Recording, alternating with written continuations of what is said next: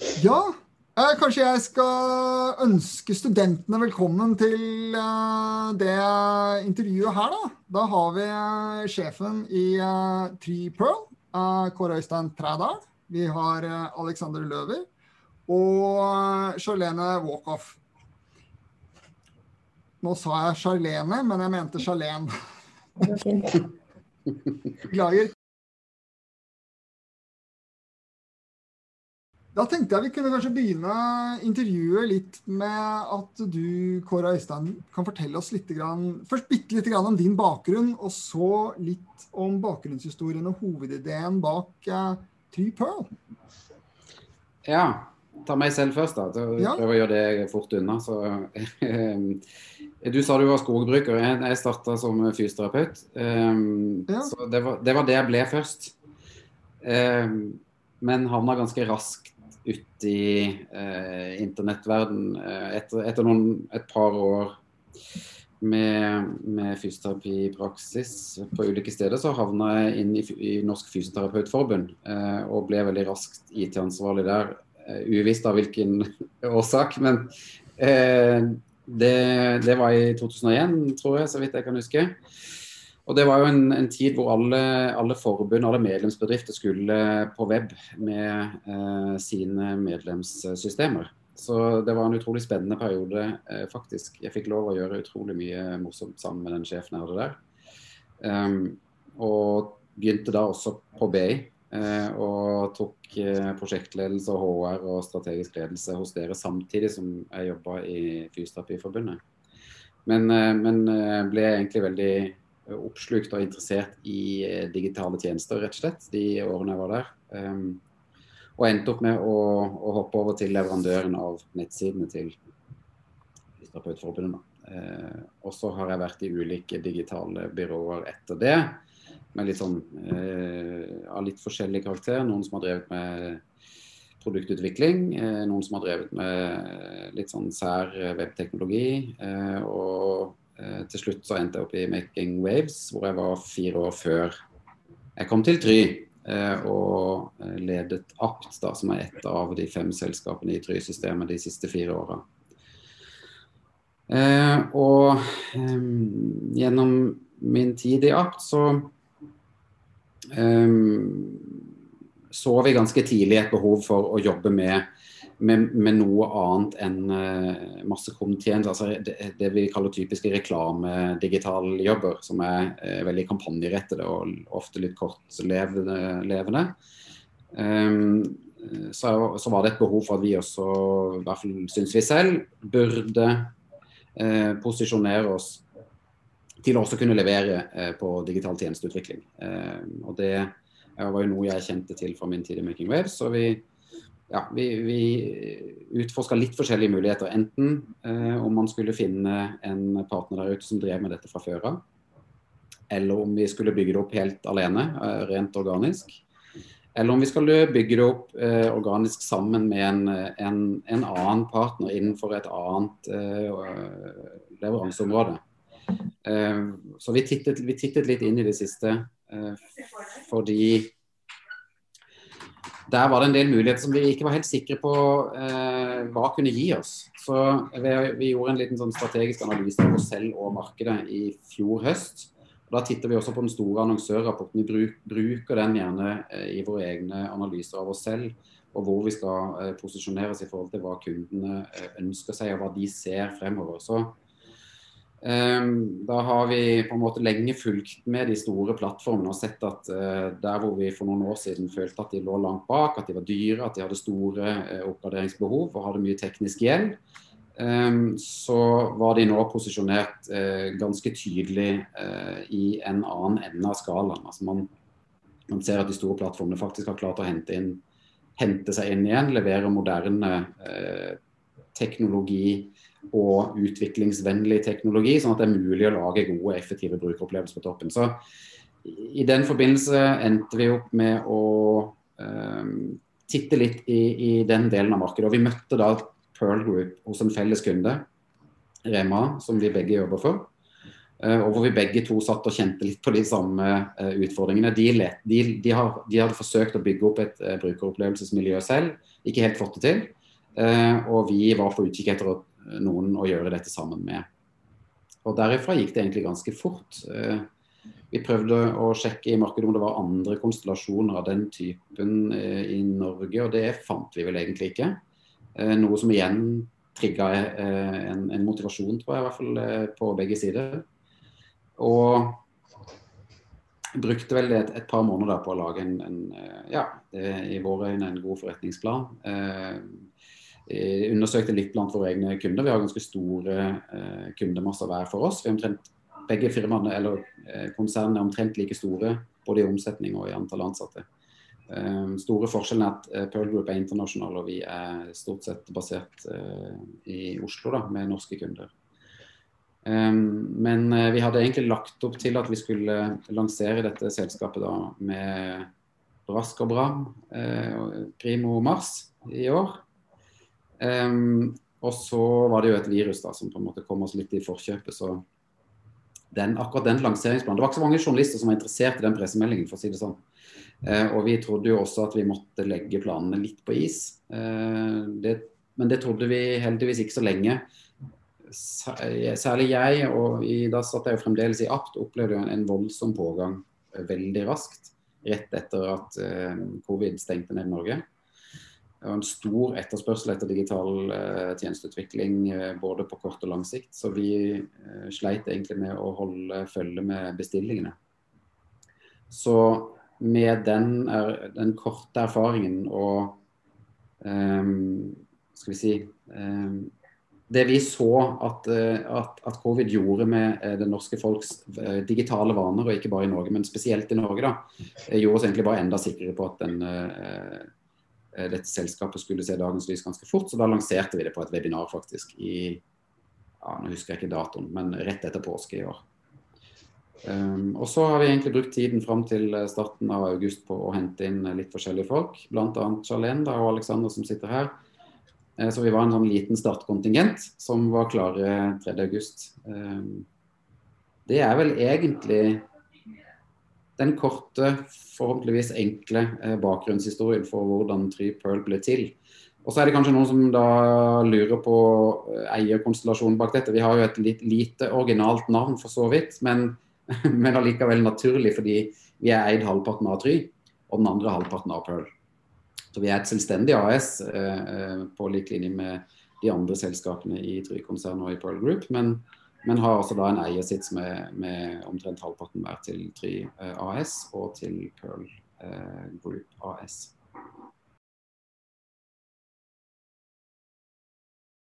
Kunne du fortelle litt også om hvordan dere da drar nytte av de forbindelsene med Try og Pearl? Ja. Men det fungerer? Ja, det kan jeg godt. Det helt sånn åpenbare er jo at vi sitter på en kundemasse selvfølgelig i de to selskapene som er ganske stor og inneholder liksom Norges 15-20 største annonsører på den ene siden og de 10-15 største e-commerce-aktørene på Pearl Group-siden. Og noen av de er også felles kunder. Så det var vel en av de tingene som har gjort oss ganske sikre på at vi hadde en relativt, ikke risikofri, men i hvert fall en oppstart med en lavere risiko enn normalt, var jo det at vi kunne igangsette prosjekter med eksisterende kundemasse. Og det at vi har samlokalisert oss med Try-selskapene i Øvre Slottsgate i Oslo, har jo også gjort at vi har hatt veldig sånn tett tilgang på en del av de kundene som allerede er i systemet, og som er huskunder, som vi kaller de. Altså kunder som ønsker å kjøpe alle tjenestene sine fra ett miljø, eller fra ett selskap, hvis vi kan kalle det nå. Der har vi hatt en veldig sånn naturlig inngang til å jobbe med dem med våre leveranser av våre tjenester, som er tjenester som disse kundene har kjøpt hos andre miljøer før, men som de har ønsket å ha hos oss. Og så har vi da kundene til Pearl, som også har etterspurt dette av Pearl Group i flere år, og hvor Pearl Group da har gått ut og shoppet denne type tjenester fra andre byråer egentlig. Hatt flere byråer som har levert brukeropplevelse og CRO-tjenester til til disse kundene i samarbeid med dem som en slags underleverandør. Så der også har jo kundene egentlig stått og ventet litt på at man skulle klart å bygge opp dette selv. Og de hadde så vidt kommet i gang og hadde en UX-designer eller to på plass da vi begynte å samarbeide med dem, som vi nå har flyttet til oss da. Og overtatt et par-tre av de eksisterende kundeforholdene som de hadde på gang allerede. Så det første halvåret, nå har vi ikke vært mer enn et halvt år i drift, men det første halvåret har vi først og fremst fokusert på å levere til de kundene som allerede har ligget i systemet da. Så kundene står nesten i kø for å bare kjøpe tjenester, Kåre Øystein? Ja, altså det høres jo lett ut, men gjør det.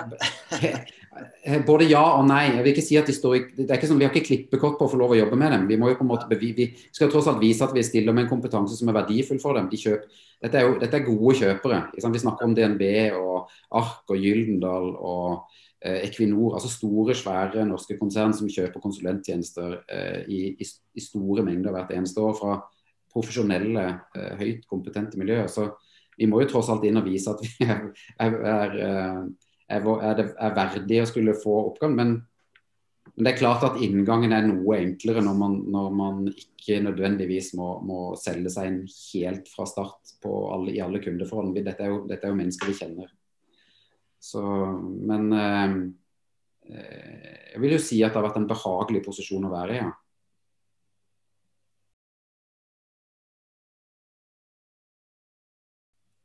Yes. Ja. Det er en ting, altså jeg har ikke noe, jeg har veldig liten kunnskap om denne bransjen her i utgangspunktet. Så for meg så det er vanskelig å få helt tak i hva det egentlig dere gjør, hva de forskjellige tjenestene egentlig går ut på. Jeg vet ikke engang hva UX for eksempel, som du nevnte. Jeg kan ta og slippe til Alexander og Charlene. Jeg bare prøve å gi en kort intro til det, fordi det er ikke fryktelig lenge siden denne tjenesten var enklere å definere enn den i dag. Og det er jo det som gjør det litt spennende å starte et selskap helt fra scratch akkurat nå. Og bare for å rydde opp i UX, det brukeropplevelsesdesign. La oss kalle det det. Det finnes 10 000 forkortelser innenfor designfaget, men la oss for all enkelhets skyld bare kalle alt for design, som handler om brukeropplevelse på digitale flater. Det er stort sett det vi leverer. Og så har det flere grener, men det er for de spesielt interesserte. Men det som er spesielt nå, det er at også kundene våre har kjøper tjenestene mer samlet. Altså, det er enklere å sette ting i system. Nå snakker faktisk de underliggende systemene med nettsidene som er laget på toppen, eller den appen som er laget, eller en-til-en kundedialogløper som på en måte kommer på enten underveis eller til slutt i en brukerreise. Så det er vel den store forskjellen fra bare for noen få år siden og til i dag, det er at alle tjenester som omhandler det å skulle forvalte og videreutvikle og effektivisere en digital tjeneste, de har blitt mer slått sammen til en leveranse som ett team, da, hvis de er tverrfaglige nok, kan klare å levere. Der hvor man tidligere kanskje måtte kjøpe fra flere forskjellige spesialiserte miljøer, eller til og med også selskaper. Da. Så det har gjort det litt vanskeligere for leverandørene, fordi man må rigge seg på en annen måte, og mye gøyere og enklere for kundene, fordi de kan få alt fra et sted, hvis de finner riktig leverandør. Og så kan jo du, Alexander, si noe om hvordan det har vært å oppleve å se dette fra kundesiden, for du har jo kjøpt disse tjenestene i Elkjøp. Ja, jeg heter da Alexander og kommer jo egentlig fra Elkjøp, for jeg ble med Kåre Øystein og resten av gjengen i Pearl. Og jeg har jo noen av oss som har hatt gleden av å sitte på kundesiden i noen år. Og det er jo helt klart noe Kåre Øystein toucher mye inn på, og som jeg har jo sittet i B2C-markedet, men det man ser jo at teknologien og den kommersielle kompetansen burde være, eller man har mye å tjene på som en bedrift, og flette det sammen i større grad. For jeg har jo opplevd at man nesten til en viss grad sitter som en mellommann mellom de tekniske hva skal jeg si, ressursene man har, og de kommersielle ressursene, for å nødvendigvis at de snakker direkte sammen. Så det vel kanskje der vi kommer litt inn, at man sikrer teknologi som gjør at bedriftene når sine kommersielle mål, da. At det henger på greit med den overordnede kommersielle strategien da, til de ulike bedriftene. Litt sånn enkelt spørsmål, eller teit spørsmål kanskje. Jeg har jo kjøpt ting av Elkjøp. Hvordan det jeg som en kunde av Elkjøp på nettsidene til Elkjøp kan merke at dere for eksempel, eller andre har vært inn i bildet eller levert tjenester? Nei, mye av clouet jo at du ikke skal merke det. Du skal ikke tenke over det. Det skal jo være sømløst i stor grad. Du skal bare oppfatte det som relevant for deg, sånn at du kommer tilbake og handler igjen. Men det jo et viktig stikkord, Alexander, at du opplever det som relevant, for det jo ganske mange digitale tjenester i dag hvor du enten når du møter de, åpner de, eller ferdig med å bruke de, tenker at ok, her var det noen som ikke vet hvem jeg som har prøvd å servere meg en digital opplevelse. Men det fikk de rett og slett ikke til. Og nå, det teknologien åpner for i dag jo nettopp å faktisk gjøre den relevant. Det blir, hvis du god nok, personalisert helt ned til nesten en 1-til-1 opplevelse.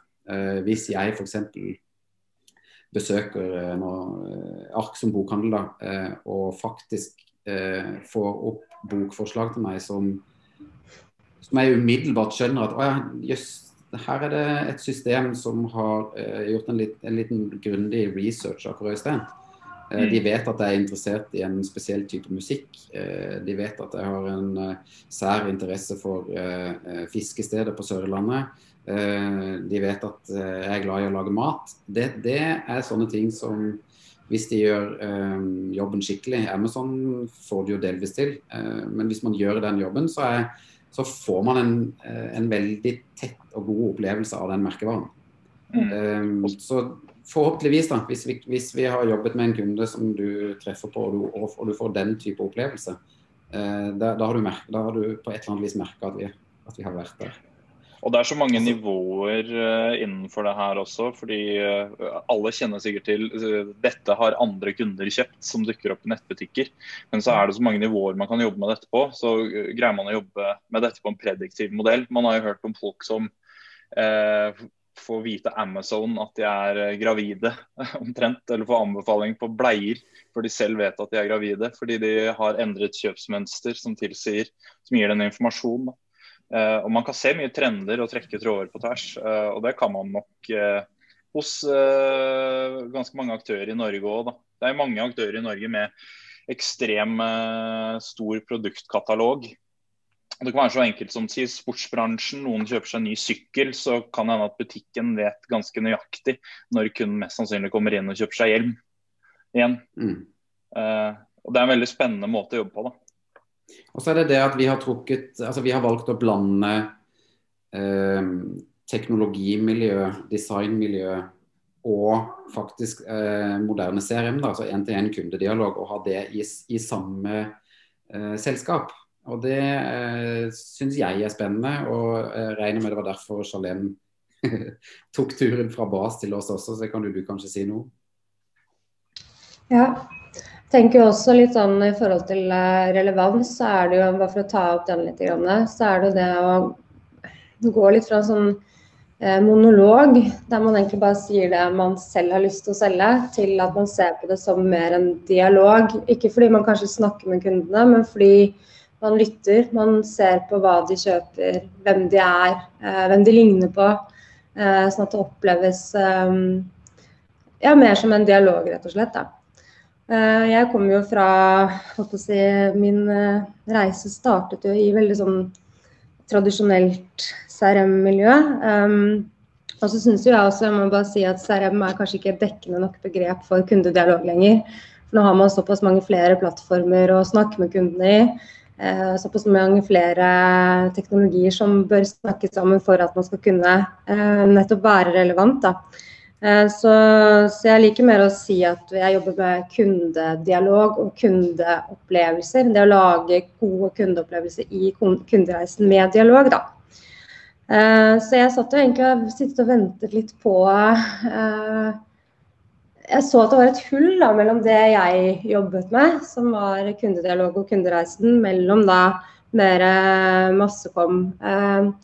Og satt vel egentlig og ventet litt på at noen skulle tette det hullet. Og så kontaktet jo Kåre Øystein meg, og da var det egentlig valget ganske enkelt på at det her ville jeg selvfølgelig være med på.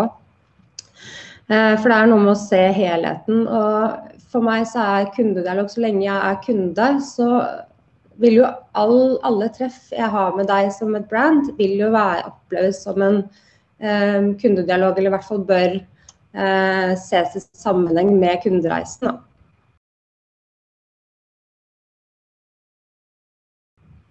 Men et lite spørsmål da, kan jeg stille til Alexander da, som har jobbet på Elkjøp, og jeg jo kunde av Elkjøp, fordi at det nettopp god service der. Og en relativt bra teknologisk plattform. Men dette med modent og umoden marked, altså min bakgrunn var det veldig umodent, altså det var jo så vidt man visste hva internett var for noe. Og så har du det tekniske, altså det å kjøpe noe som kunden ikke vet, altså de kan ikke ta på det, sant? Det jo en tjeneste som de ikke kan ta og røre på. Men de kjøper jo at, som Charlene sier da, at her kan de få en-til-en opplevelse da. Men det teknisk, jeg regner med, altså, du jobber som strategisk rådgiver, Alexander, men dette med å spørre kunder, ja, men hva må jeg kjøpe da, liksom? Altså, hvordan forklarer du hva de må kjøpe av tekniske ting og av tjenester, faglige tjenester da? Blanding her. Nei, de fleste kunder, i hvert fall som vi har hatt det nå, kommer jo med et behov, eller ser at det noe de savner. Og det starter gjerne med en dialog og en kartlegging i forhold til hva det kunden ønsker. Så må man jo se fra hver enkelte kunde til kunde hvordan type kompetanse de innehar, hvor det egentlig ligger nå i forhold til resten, og hvor moden markedet da, for det de ønsker å gjøre. Men det nok ikke noe fasit på det, men vi tar jo mye stolthet at vi prøver å være agnostiske da, når det kommer til teknologi. Vi ønsker å finne beste mulige løsning for hver enkelt kunde. Og vi har jo kunder som Kåre Øystein nevner, som tidligere kunder av Pearl, og som har kjøpt løsninger av dem, og det kan jo være ulike forskjellige plattformer, og vi har jo kunder som kommer fra Tryhuset, blant annet, og de kan sitte på andre plattformer igjen, og da man nødt til å finne det som passer best for kunden. Og så det jo heller, vår rolle jo ikke nødvendigvis å selge så mange timer eller bli ferdig med det og det prosjektet, men de kunder vi ønsker å jobbe med på langt sikt, det jo det. Man ønsker jo at kunden skal vokse sammen med oss da, i veldig stor grad. Så det handler ikke om at vi skal kunne utvikle en løsning for dem så mange timer i uka. Det handler mer om at vi gjør det i kombinasjon med at vi ønsker å bygge opp kompetansen til kunden, sånn at de selv også kan jobbe på kanskje mer datadrevet eller mer kundesentrisk relevant måte over tid. Og så det veldig stor forskjell på dem. Altså, du har kunder som DNB og Telia for eksempel, som storkjøpere av design og teknologi fra før av.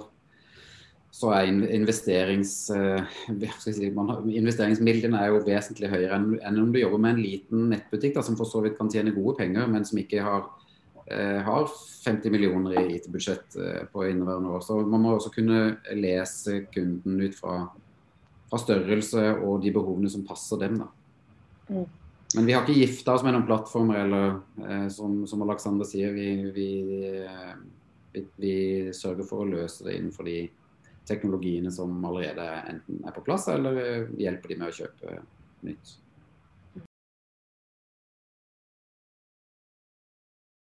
Man kan vel si at de kundene som dere går etter de største kundene, eller blant de største kundene I Norge da. Det ikke de minste SMB-bedriftene som dere går etter. Ja. Eller det feil? Nei. Jo, nei, det ikke feil selvfølgelig, fordi vi jobber jo allerede med de største. Så de gir seg litt selv. Der som jeg sa I sted, da må vi på en måte bare vise at vi har livets rett og sørge for at de ser at vi kan levere god verdi for dem. Men så vil jeg si at det ganske mange aktører som interessante for oss som kunder, fordi vi skal få brynt oss litt faglig også. Det jo folk hos oss jobber jo der fordi man skal få faglige utfordringer, og det ikke nødvendigvis man alltid får det bare fordi kunden stor. Nå har vi nettopp vært gjennom første del av et kult prosjekt sammen med Syng, karaoke stedene, altså de karaokebarene I Oslo, hvor vi har utviklet et nytt karaoke-software for dem. Og det ikke et megasvært prosjekt, men det et veldig kult prosjekt. Og det sjekker av på liksom alt det vi holder på med. Det sjekker av på produktutvikling, digital produktutvikling, det sjekker av på å få en digital tjeneste til å kommentere, det sjekker av på brukeropplevelser, brukerreise, mapping, det sjekker av på kundedialog, og så sjekker det av på å ha det gøy og tjene penger liksom. Så jeg vil si at vi må gå etter den type prosjekter også, eller den type kunder også, så ikke vi blir hengende fast I de store, lange, svære, byråkratiske ofte, eller store organisasjoner som det mye annen type jobbing I.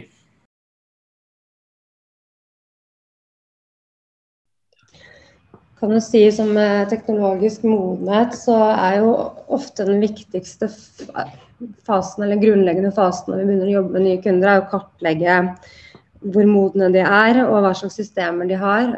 Ofte så sitter de jo med forskjellige systemer I siloer, og kanskje ikke klar over hvordan økosystemet deres faktisk ser ut. Kanskje har de mye mer muligheter enn de tror at de har, eller kanskje mangler de kompetanse som de bør tilegne seg for å få utnyttet mulighetene, eller kanskje de trenger ny teknologi. Så det en veldig sånn viktig del av innsiktsfasen å se på hvordan bildet deres ser ut I dag, både med hvordan de organisert og kompetansen in-house, og også systemene som de har tilgjengelig da.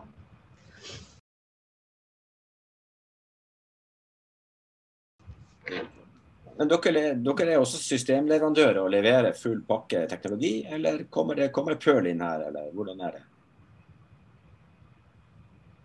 Skal jeg svare? Ja, svare. Nei, ja, vi leverer ikke, altså vi selger ikke systemene, nei. Og I noen tilfeller det Pearl som har levert dem, som vi sa, og I andre tilfeller så har de systemene på plass fra før. Det riktig. I mange, altså for de aller største kundene så har de jo stort sett systemleverandører som de har hatt over lang tid, eller I en fase hvor de driver og oppgraderer eller bytter da.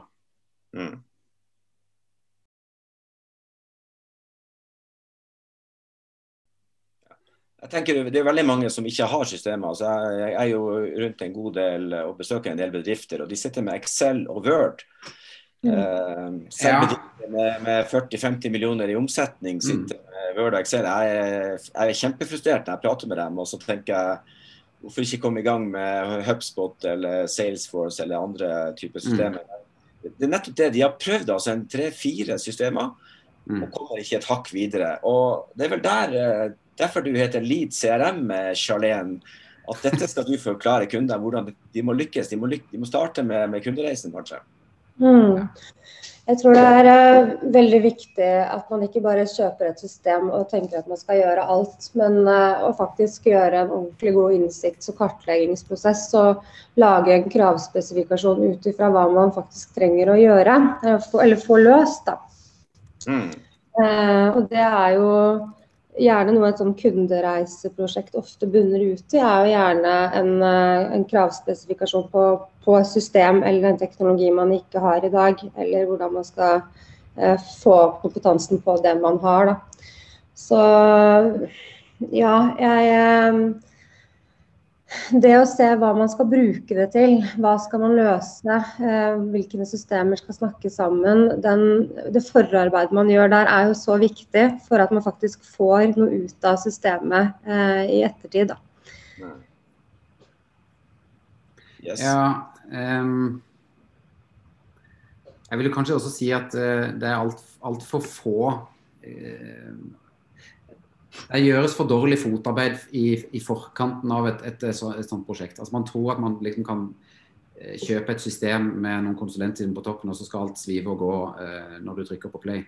Men det ikke sånn. Altså hvis ikke du investerer i at de ansatte skal få skikkelig god kompetanse i å bruke systemene som kjøpes, så feiler det i liksom 9 av 10 tilfeller. Det er helt avgjørende. Det var egentlig det var kanskje den beste opplevelsen jeg hadde ved mitt inntog i Fysioterapiforbundet også. Det var nettopp det. Det ble investert i at jeg skulle få kompetanse i å implementere et nytt IT-system for hele sjappa. Og det fikk jeg lov å bruke all min tid på. Jeg fikk til og med lov å studere ved siden for å liksom få enda mer teoretisk og faglig tyngde bak og skulle jobbe med det. Og det er en måte å gjøre det på, men det en kostnad. Så hvis ikke du tar den kostnaden, så kommer den 10 ganger i etterkant fordi du må skrinlegge alt sammen fordi ingen vet hva som implementert. Det kan bli veldig kostbart hvis man ikke gjør den jobben godt i starten. Ja.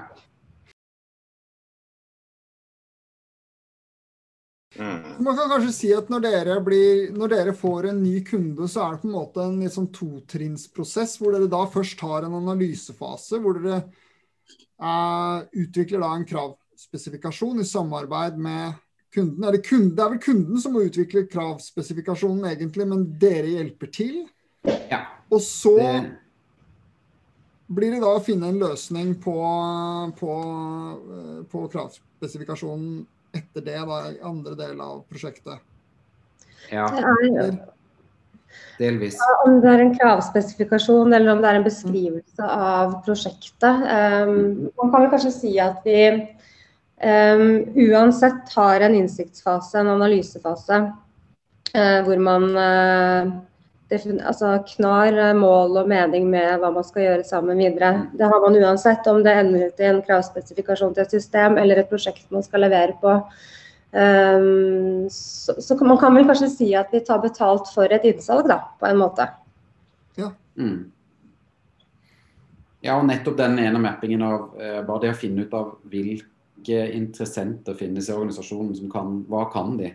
Hvor det friksjon? Ikke minst det siste. Altså, det jo ofte noe organisasjonen gjerne klar over, men som veldig fint å få dokumentert utenifra, for da det enklere å ta beslutning på en ekstern gjennomgang av seg selv enn sin egen diagnose.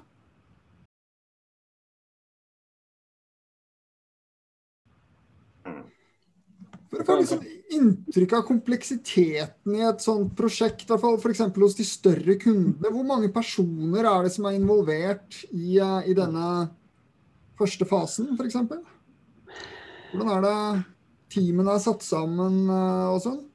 Dere snakket jo litt om det på det webinaret, men... Ja, jeg kan si litt om når jeg jobber med kundereisen, hvis man tar det som et utgangspunkt da. Så det fint å ha i hvert fall en nøkkelperson fra kanskje ikke hver av avdelingene, men i hvert fall som har oversikt over touchpunkt man har ut mot kunden. Veldig sånn typisk at man har en fra markedsavdelingen, en fra CRM-avdelingen, kanskje kundeservice. Det kan være veldig verdifullt i noen organisasjoner å koble på.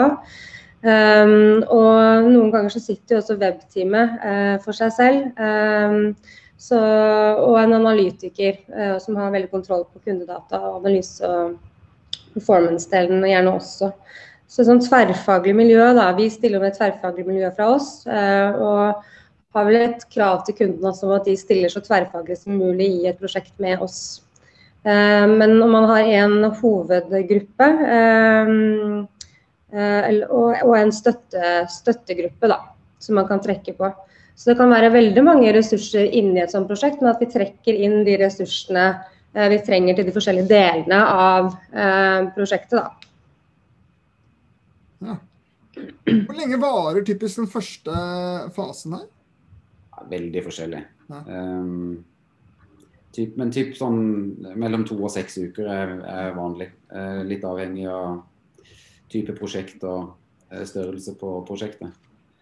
Men normalt sett så vi en sånn 3-4 stykker involvert i en sånn forfase. Og så, i noen prosjekter så eskalerer det jo ganske voldsomt hvis man oppdager at det et prosjekt som har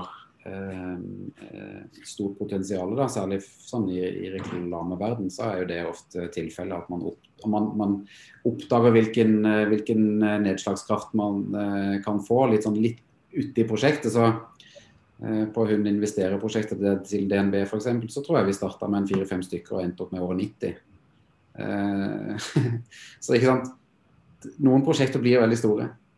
Men det gode svaret på spørsmålet ditt at det veldig små, effektive, smidige team som gjerne gjør den første fasen i kartlegging og analyse, 3-4 stykker. Så tidsestimatet veldig avhengig av hvor fort vi får innsikt fra kunden. Og hvor på de i startfasen. Kan kunden også leie dere inn i lang tid som fagarbeidere for å gjøre type jobb da? For eksempel inbound marketing eller slikt? Ja, det gjør vi allerede i dag. Og som Alexander sa, det jo slik vi aller helst vil ende opp med de aller fleste kundene våre, at vi faktisk får lov til å jobbe med det som vi kaller kontinuerlig design og utvikling. Da har man et partnerforhold, og vårt mål som leverandør jo å gi best mulig effekt av den tjenesten vi hjelper kunden med å utvikle. Og da har man ikke et prosjektsyn på det. Da møtes man en gang i uka eller en gang hver uke og kjører et litt sånn iterasjonsbasert utviklingsløp sammen. Og det om det på inbound marketing, eller om det på tjenesteutvikling, eller om det på personalisering, det kan være en av de, eller en kombinasjon av de. Så det jo sånn at kundereiser jo ikke noe du kartlegger en gang, og så står den stille år ut og år inn. Det jo en stadig utvikling. Man får nye flater, man i kontakt med kundene med, man får nye kunder, nye produkter. Så det så mye som i endring. Og teknologien, plutselig så kommer det nye teknologier som på markedet, sånn som Klarna, som nå plutselig skal ut i fysisk butikk. Altså det gjør noe med en del brukerreiser. Det det samme som skjer når en nettleser endrer seg også. Du må tilpasse en tjeneste til at det kommer en ny versjon av en iPhone. Altså, man må på en måte være på da. Noe som jeg synes fremdeles jeg ikke får helt taket på, det handler litt om at jeg ikke har så veldig mye bakgrunnskunnskap om bransjen deres. Hva det dere på en måte leverer til kundene da? Etter at dere har gått igjennom en analysefase, og dere begynner å skal levere noe. Hvordan vil dere beskrive det? For noen som ikke har så veldig mye peiling på denne konteksten fra før. Jeg tror nesten vi må ta noen eksempler, fordi vi leverer ikke bare på én ting. Men Charlene, hvis du tar eksempler med Telia da, for eksempel. Ja, den jo ganske kompleks, men jeg kan jo si sånn etter en analyse- og innsiktsfase, så det jo det at da har man jo definert kanskje tegnet opp hele kundereisen sammen med kunden, eller konkretisert noen utfordringer som man vil gjøre noe med. Og da det jo det å begynne å gjøre om disse utfordringene til muligheter, og i tverrfaglige team da se på hvordan man kan gjøre det om til tiltak, som for eksempel da det å lage en ny brukeropplevelse, eller å gjøre den brukeropplevelsen som ikke optimal i dag, bedre. Og så blir det også det å understøtte de hypotesene man får med historiske data kundene sitter på, for å få bekreftet om det faktisk et problem, eller om det sånn at man tror det et problem. Og etter at man har laget tiltak, så går man ut og tester det sammen med kunden i de kanalene det skal testes i. Og når det får signifikant svar på at dette noe som funker bedre, eller funker bra, så går man jo inn da og hjelper kunden med å operasjonalisere og gjerne automatisere de prosessene. Ja. Eller for eksempel at vi inne i et mer sånn kontinuerlig løp, da, som vi har gjort nå med ark en god stund. Så kan man sammen med kunden bestemme seg for at nå det, vi vil gjerne effektivisere utsjekksløpet vårt, altså kjøpsløpet vårt da. Vi vil gjerne gå gjennom alle steg i kjøpsløpet, identifisere mangler eller problemer, eller der hvor folk hopper av, og liksom og gjøre noe med det, og så går vi inn og leverer design, nå skal jeg passe meg for å kalle det design da. En digital designer som tegner opp flere alternativer på et sånt effektivisering av et sånt kjøpsløp, og så blir det implementert og testet, og så velger man det som tester best. Så det jo også en stor del av jobben her, jo å teste om hypotesene dine riktig. Og da må man lage et forslag til, det kan være noe så enkelt som at kjøpsknappen har forskjellige farger. Og så lager man 1 eller 2 eller 3 versjoner av det, og tester på 1 eller 2 eller 3 grupper av dine kunder. Og så får man en feedback, gjerne da, med hjelp av et system som forteller hva som har levert best, hva som har levert mest slag på kassa. Og så velger man å implementere sist, og så går man i gang med neste oppgave. Jeg kan jo prøve å beskrive litt hva vi gjør forteller da, som et konkret eksempel. Der det, de jobber jo både bedrift og privat, og de jobber ganske silobasert, eller i hvert fall har gjort det til nå. Så en del av jobben vi gjør der jo egentlig bare å, ikke bare, men å hjelpe de å se helheten på tvers, og det vi skal gjøre mye av nå i 2021 jo å tegne opp kundereisen som en helhet, sånn at vi ser egentlig alle kontaktpunktene og alle avdelingene mer som med et samlet blikk da. Og så det også det å få massekom-konsepter godt forvaltet ut i de andre kanalene deres da. Jeg vet ikke om det noe du kan legge til der, Kåre Øystein? Det hørtes riktig ut for meg. Ja, det jo mange flere leveranser vi har der også, men det å være, vi leverer jo veldig mye til det, så det det å se helheten og kunne være på da, hvis vi ser at ok, denne aktiviteten her som egentlig skjer i massekom, den kan vi også forvalte inn i en og klare å foreslå det for kunden da.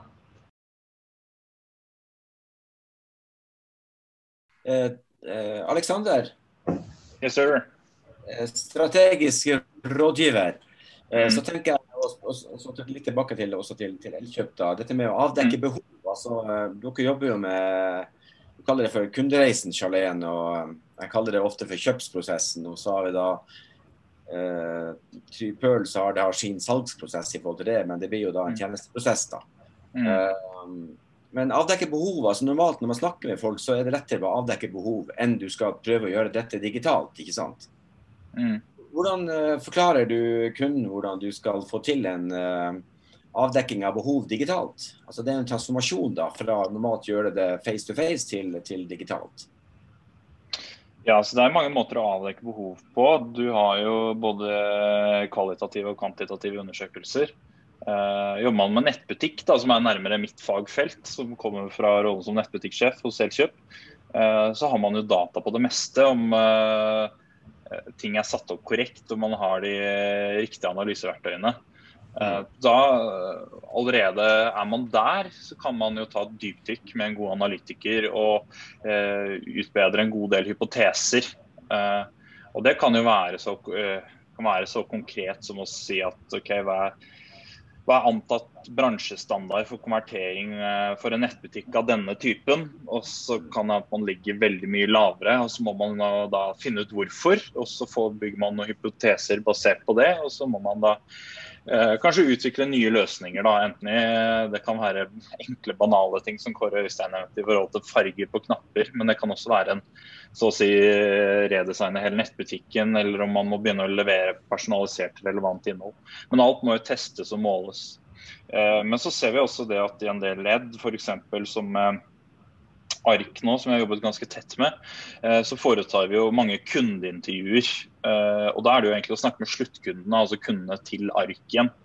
Og egentlig stille helt åpne, enkle spørsmål om deres siste kjøpsopplevelse, eller handleopplevelse hos ark. Hvor de begynner handelen, og hvor de avslutter. For eksempel om de begynner med å sammenligne pris på nett, eller om de får en bokanbefaling av et familiemedlem. Og så det jo så mange steder på veien man kan oppdage friksjon, og det jo mest sannsynlig friksjon et eller annet sted. Og gjør man det perfekt, så har man ikke leita godt nok, for å si det på den måten. Så det nok ikke noe fasitsvar på det heller, men på det du spør om, for å si det på den måten. For mye basert at du snakker om produktivitet og sånn, så det jo ofte at man har mye data der, men her sier du faktisk at man må faktisk ut og snakke med kundene. Og så tilpasser man da det digitale, altså opplevelsen da, utifra de svarene. Ja, det å snakke med kundene dine jo for så vidt ikke spesielt nytt. Det har I hvert fall så lenge jeg har holdt på med dette her, så har alltid det å snakke med brukerne vært viktig. Men vi har jo gått fra å lage tjenester på papir til å omtrent programmere de sammen med kundene. Altså nå, det liksom hastigheten fra man starter et prosjekt til man live med noe som kan brukes, jo forkortet fra veldig lenge til ekstremt kort. Nå kan man faktisk teste tjenester bare dager etter at man har begynt å liksom skisse de første ideene sine, fordi man kan bygge tjenesten som en prototype fra første spartak. Så det liksom time to market I forhold til å tørre å feile, prøve, lære, forkortet radikalt. Og det vel det som skiller de som lykkes I dag, og de som ikke lykkes. Det at de som lykkes tester tjenesten veldig tidlig. Og starter et brukerkommunikasjonsløp omtrent fra man har en idé om hva man skal lage. Og hvis du av den gamle skolen hvor man jobber fossefall og liksom må ha designet godkjent før man får lov å implementere det fra kunden sin, da blir det forferdelig dyrt, og sannsynligvis blir det dårlig også. Det handler veldig mye om et skifte I holdning, rett og slett. De gode kjøperne har forstått at man må ta litt risiko I utviklingsløpet, og de dårlige forsøker å sikre seg med å lage kravspekker som man uansett ikke klarer å holde. Men sånn som jeg forstår det da, Charlene, så jobber jo du da med kun salgsprosess. Du kaller det kanskje det ikke for salgsprosess, du kaller det for kundereisen? Ja,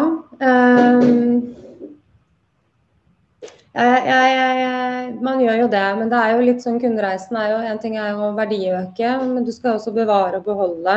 Så det jo så mye lojalitet inni her, og det som veldig mange brenner seg på, grunnen til at jeg kanskje ikke liker det ordet salg så godt, fordi at det veldig mange som blir litt for taktiske,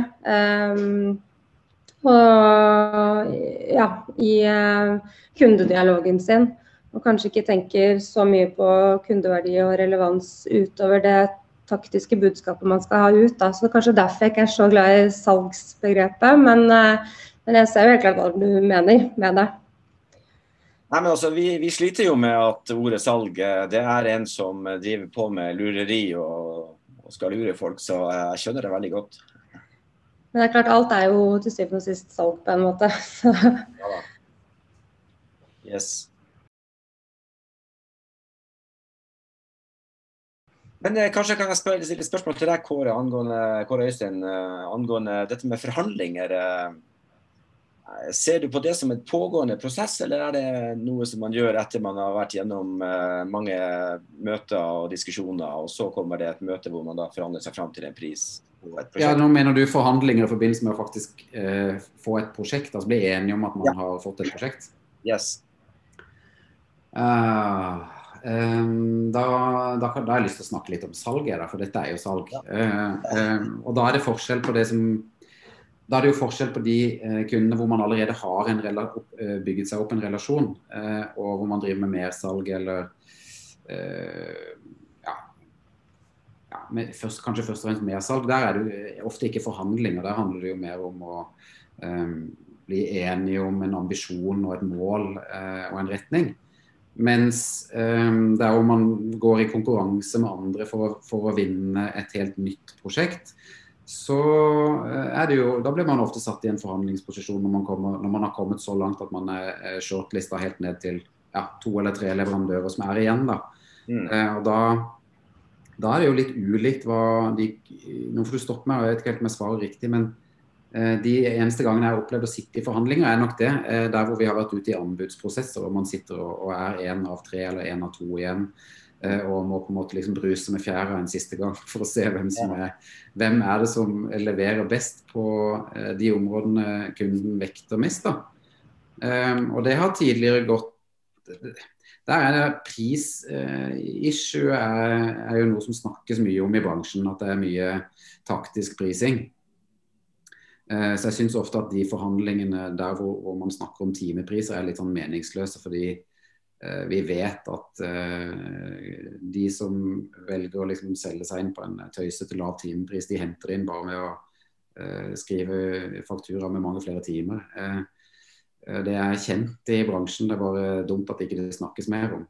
Mens der hvor vi sitter og forhandler hva kunden faktisk ønsker å oppnå med å inngå et partnerskap, og hvor de åpne på at det partnerskapet som viktig for dem, da føler jeg at det de forhandlingene hvor man får vist frem hva man kan. Og kanskje det som egentlig burde være vektlagt når en kunde skal velge hvem de skal jobbe med også. Timeprisen har forsvinnende lite å si.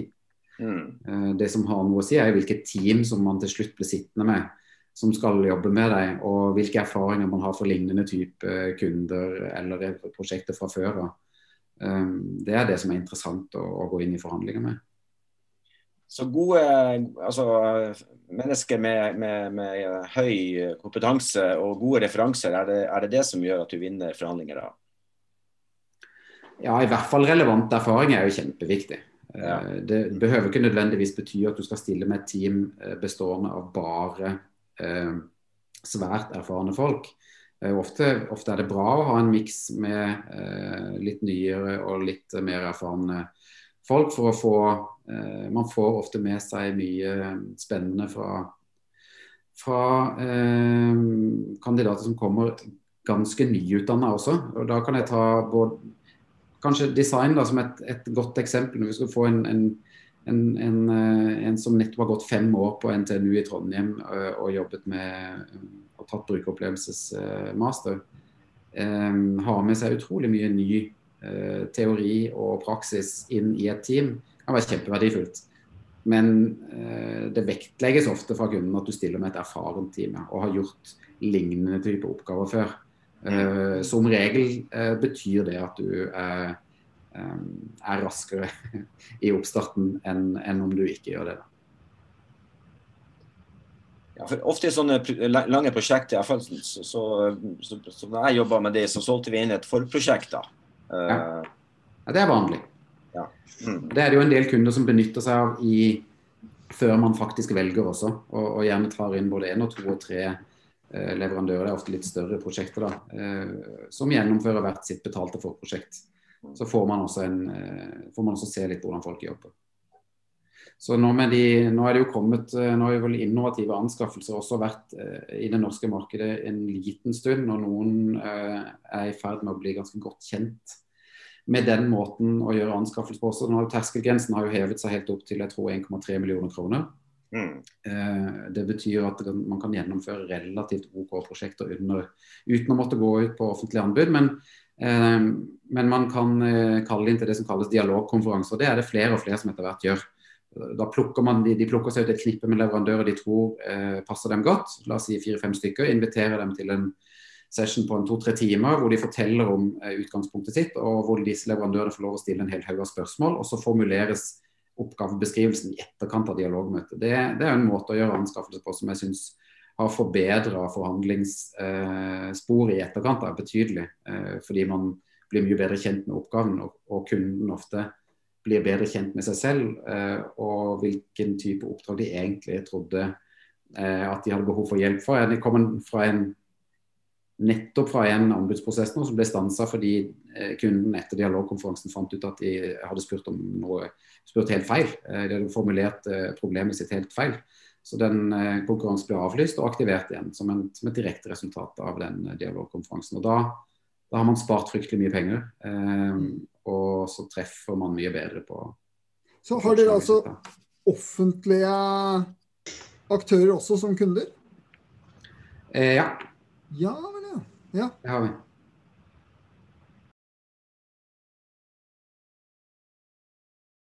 Det virker på meg som det en stor grad av en slags problemløsningslæringsprosess dere har med kundene.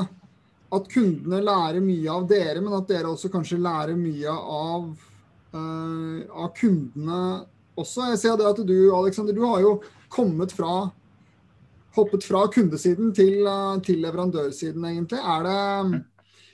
Hvordan, altså det en sånn dynamikk over tid, over hva kundene har behov for etter hvert som de lærer fra dere?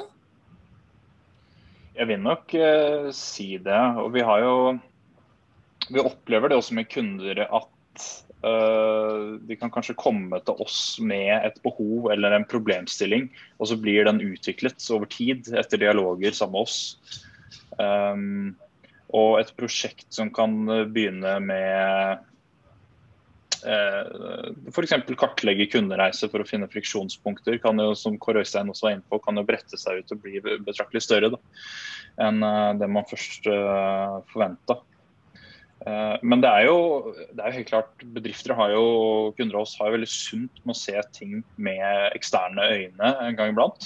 Og det ser vi jo på enkle ting som når vi har disse intervjuene med kundene, og de skal for eksempel beskrive den kunden av oss igjen, eller den aktøren de handler hos, så det jo ofte en dissonans i forhold til hva som blir sagt internt kontra hva kundene sier om bedriften.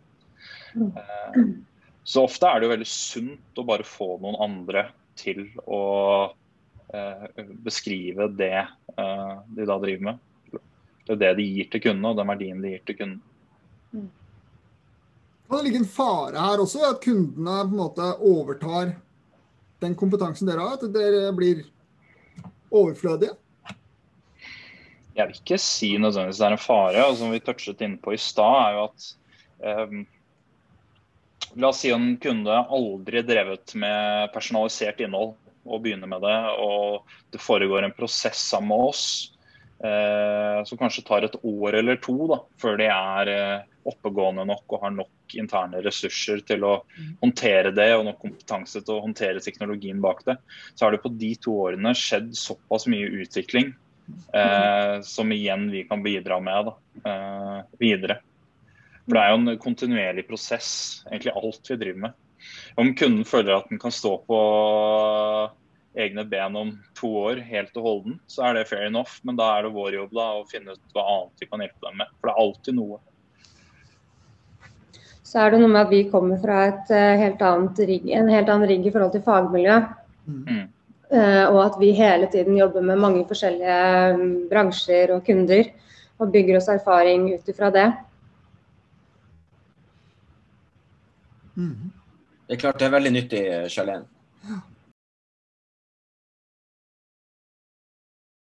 Men kan ikke du si litt hva du tenker, hvordan skal en student forstå hva CRM i dag? Og vi var jo litt tidligere inne på at kanskje begrepet litt vannet ut i dag, men hvordan vil du forklare en student hva CRM for noe? Sånn helt tradisjonelt så har jo CRM-begrepet blitt, altså det kan jo være et CRM-system, altså systemet der du har kundedataen din, og som gjør det mulig for deg å kommunisere med kundene dine. Men i dag så bruker man jo mange flere systemer enn bare der du har kundedata. Du henter for eksempel inn data fra websiden, eller andre digitale kanaler, eller butikken, som du også kan trigge ut kommunikasjon på. Så jeg tror ikke om noen år at det veldig mange kunder som kun har et rent CRM-system for å sende ut kundekommunikasjon da. Men så blir jo også CRM-begrepet brukt på det som handler om kundekommunikasjon, altså kundeopplevelser og alt som møter deg i kundereisen. Så jeg vil si at alle kontaktpunkter du har med kundene dine på en måte nye CRM-en da. Altså alt fra de tradisjonelle som e-post, SMS, det du får i postkassa, til pakken du får levert på døra, hvordan den ser ut, når du bestiller noe på nett for eksempel, hvordan oppleves det for deg, når du snakker med kundeservice, når du i chatboten, hvis chatten kan kjenne deg igjen, appen, det en TV-leverandør det snakk om, så kan det være bilder du får opp når du slår på TV-en din. Så det på en måte alle touchpunkter du har med det brandet som kunde, tenker jeg sånn vi må se på CRM i fremtiden da. Og kanskje ta litt livet av det begrepet. Ja, jeg har inntrykk av at det har utspilt sin rolle litt, for det har vært så mange år hvor det ikke har lykkes. Det noe med at man må se helheten, for her det så mange forskjellige flater og systemer og teknologi som skal snakke sammen, og man skal ha en rød tråd i det hele. Og det jo litt at veldig mange jobber med kundereisen på forskjellige deler i organisasjonen. Altså si at markedsavdelingen har sin del av kundereisen de jobber med, og så har du CRM-avdelingen som jobber med de tradisjonelle kanalene som e-post, SMS og det du får i postkassa, og så har du kanskje leverer butikken som en helt annen del. Men hvis man ikke ser dette sammen, så får man et veldig man blir en mindre tydelig avsender enn hvis dette her henger sammen og har en helhet og en tydelig tone of voice og oppleves. Det handler jo om å ta vare på kundene sine, hvis ikke jeg har misforstått dette helt. Og det klart, sånn sett så jo CRM i forkortningens rette forstand, det handler jo rett og slett om ditt forhold til kundene dine. Har noen kunder begynt å bruke CVM, som handler om å liksom løfte kundeverdi opp, men igjen, det jo egentlig bare en videreutvikling av det å ta vare på kundene sine, men ta vare på hvilken del, altså hvordan skal du ta vare på hvilken del av kundene dine? Noen deler av kundemassen din verdt mer enn andre, og sånn sett så bør du ta vare på dem på en annen måte.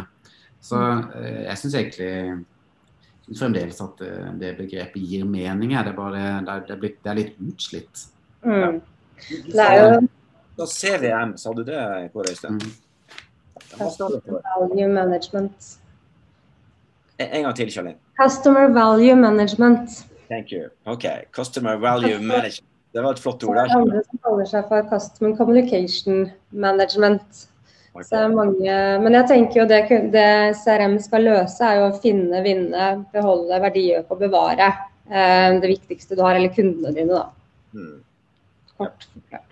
Ja.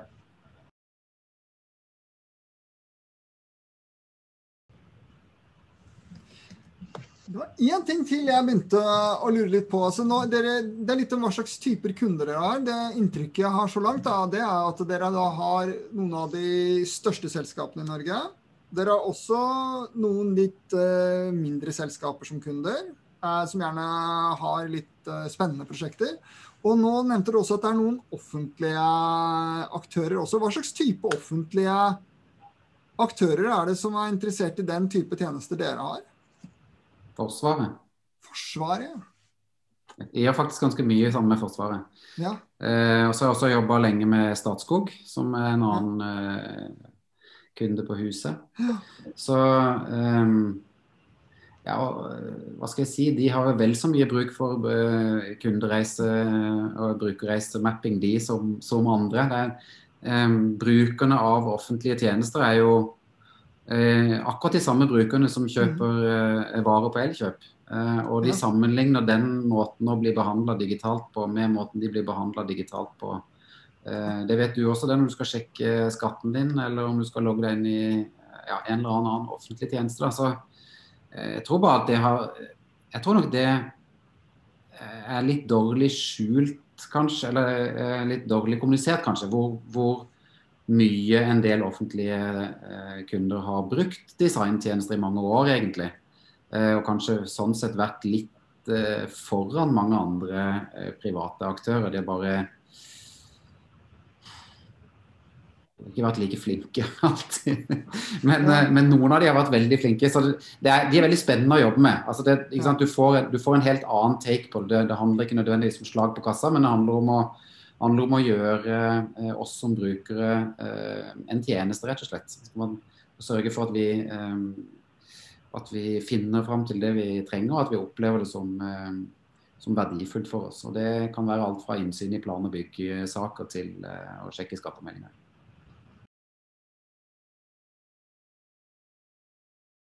Hva på en måte de største utfordringene? Hva det som på en måte kan gå gærent når dere har med en kunde å gjøre? Hvilke feller det dere har opplevd at man, ikke som dere har opplevd da, men som dere kunne være, som potensielt sett kunne oppstå for eksempel? Det stort sett så jo hastverk en felle da. Det en veldig sånn kjent felle som dessverre også man ofte går i, fordi man har dårlig tid og glemmer å bruke viktig tid i oppstarten til å bli enige om hvilken oppgave som ønskes utført, og hvilke ambisjoner som skal legges til grunn. Det en sånn klassisk fallgruve. Og så selvfølgelig sørge for at det rette folk på, altså man skal tilpasse team til oppgaven og til kunden også. Så bruke tid på å analysere hvem man skal jobbe med, hvilke antagelser man har om eventuelle friksjoner som man kan komme til å møte på organisasjonssiden hos kunden. Hva slags type friksjoner tenker du på da? Nei, at det jo ikke alltid de enige, det jo ikke alltid kunden enig med seg selv da. Det flere interessenter involvert på kundesiden. Altså selv om man møter en bestiller og en oppdragsgiver sånn, i en person, så det gjerne et team på 8-10 stykker da, som sitter på kundesiden og som har sine oppfatninger av hva som skal leveres og som ikke, og hvis ikke de enige da kan man bare legge på noen ekstra uker med tid for å klare å løse opp i det før man setter i gang. Det kan hende at du blir sittende som en slags koordinator og megler mellom da uenigheten i bedriften da. Ja.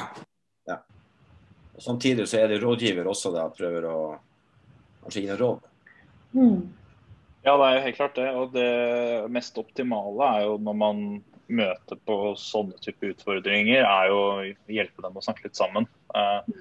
Og det blir som all megling, det handler om å finne common ground og så bygge seg ut fra det og skape litt forståelse for hva man ønsker og hva som skal til da, for å komme dit. Som regel går det egentlig veldig greit, fordi de fleste, i hvert fall store bedrifter da, eller bedrifter av litt størrelse, jobber jo mot et felles mål til enhver tid. Så lenge man får forankret vårt prosjekt da, i det overordnede målet, så det jo relativt greit å skape forståelse. Da. Jeg fikk jo også litt inntrykk av det webinaret deres, at det å gi råd om hvordan bedriften bør organisere seg internt rundt tjenestene deres, også det noe av det dere egentlig leverer. Fikk jeg litt inntrykk av også? Ja, det var nok jeg som snakket litt om det, hvis du tenker på det. Og da snakket jeg om personalisering. I den forstand fordi det jo som veldig mye annet jo noe som ikke nødvendigvis så veldig utviklet i Norge enda. I den forstand at det ikke så mange aktører som gjør det. Det utbredt i USA, der du har hatt Amazon som markedsleder, og 3-4 år siden så begynte det å komme en del aktører i Sentral-Europa, i Tyskland og så videre, som heiv seg på bølgen, men det fortsatt ganske ferskt begrep i Norge. Og jeg tror nok det veldig viktig å gjøre begreper da, som kan være litt sånn svevende og voldsomme, og man leser mye om, det kan nesten være litt buzzord, og gjøre det sånn lettfattelig. Dette boksene du må sjekke for å egentlig jobbe mest mulig effektivt da, med dette fagfeltet.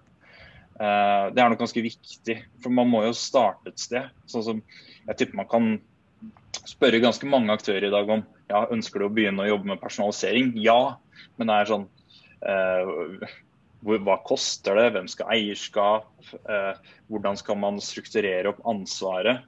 Men igjen så det gjerne der da vi kan spille en rolle og egentlig bare svare på disse spørsmålene som man lurer på da. Man kanskje skjønner verdien, men man greier kanskje ikke å sette kroner og øre på det, og man vet kanskje ikke helt hvordan man skal jobbe med det i en langsiktig setting da. Så det er klart, det kan vi hjelpe til med. Da er det jo inne på Jeg vil egentlig si at alle prosjekter kunne med fordel hatt et forprosjekt. Om det er en halv dag på, så er det et minimum. Men jeg er til gode å oppleve et prosjekt som ikke hadde fortjent bedre planlegging i oppstart. Det har kanskje litt med økonomi å gjøre og stressnivået i bedriften å gjøre? Nei, egentlig ikke da. Det er jo det som er interessant, fordi hvis du hadde vært skikkelig opptatt av økonomi, da hadde du investert i forprosjektet. Fordi du får det som regel igjen i liksom siste del av prosjektet når du skjønner at du ikke planla godt nok, så ryker du på en smell. Og er det noen prosjekter som er kjent for smeller, så er det jo IT-prosjekter. Stort sett alltid. Og det er bedre å bruke noen få, la oss si at bruke 40-50 000 kroner da i oppstarten, enn å ryke på en smell på 1 million til slutten. Det er et enkelt regnestykke for meg i hvert fall. Det er jo også gjerne når vi i en sånn, etter en innsiktsfase, så vil, etter en god innsiktsfase vil jeg vel si da, så kan man også levere en smart prioritering, eller forslag til en smart prioritering i forhold til hvor man burde starte i forhold til kompleksitet, men også verdi man får igjen.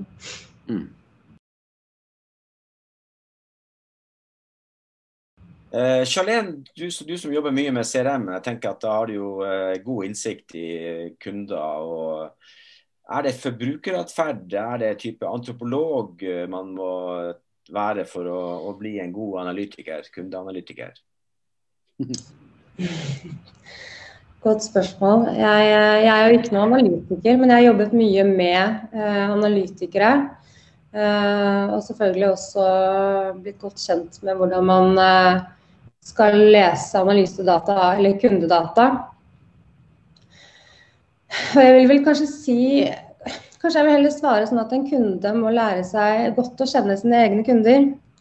Det er kanskje det viktigste, hva behovene deres er, hva slags problemer de har som du kan løse for dem, hvordan de agerer på de forskjellige plattformene du har tilgjengelig for dem. Så det er vel kanskje, jeg vet ikke om jeg fikk helt tak i det du spurte om, eller om det var et slags svar. Det var et godt svar, takk for det. Kundene må kjenne sine kunder, ikke sant? Og du må kjenne kundens kunder da også i tillegg. Ja, og så blir man jo, når man har jobbet med det her over en tid, så vil man jo se helt klart noen trender og vite hva man bør ta hensyn til eller gjøre. Men det tror jeg også kommer litt med tiden da, at man hele tiden jobber med å lese disse resultatene og lese analysene. Hvis du ser på kunnskapen din i forhold til hva dagens BI-studenter holder på med, det er ikke teknologi som de først og fremst studerer, men hvor mye tid bruker du på å forstå teknologi kontra atferd? Godt spørsmål. Jeg har jo egentlig stått med ett bein i hver bås da. Ett bein gått i teknologi og system, og det andre i kommunikasjon og kundeatferd. Og jeg tror vel egentlig det er viktig å i hvert fall ha erfaring fra begge leierne, og det gjør at man i mye større grad kan lage gode løsninger da. Jeg tror du må generelt være veldig interessert i teknologi, i hvert fall i den bransjen vi holder på med, men egentlig generelt. Og det er så ufarlig å prøve seg fram i dag også. Det er veldig vanskelig å ødelegge noe. Det er veldig enkelt å lære seg noe. Sånn, Alexander kommer til oss og introduserer oss på et nytt personaliseringsverktøy. Leverandøren av softwaren har en egen portal hvor man kan sertifisere seg på bruken av det. Altså, og det kan man gjøre egentlig på noen få timer eller dager. de aller fleste systemer eller teknologier som har holdt på en liten stund, og som med en viss respekt for seg selv i dag, så kan man egentlig lære seg bruken av dem på YouTube for den saks skyld, men i hvert fall via deres egne opplæringssystemer. Så generelt sett så vil jeg jo egentlig bare oppfordre folk til å være nysgjerrige og uredde på både å oppleve og bruke og teste ut ny teknologi. Jeg tror det kjempeviktig å ha erfaring med det. Jeg opplever ofte at for eksempel, for å ta et banalt eksempel, at i en organisasjon da, så har man kanskje ikke så mye kompetanse på hverandre sitt fagdisiplin. Som for eksempel en markedsavdeling kan si, det er et veldig banalt eksempel, men kan dere ikke bare sende ut en e-post på dette her?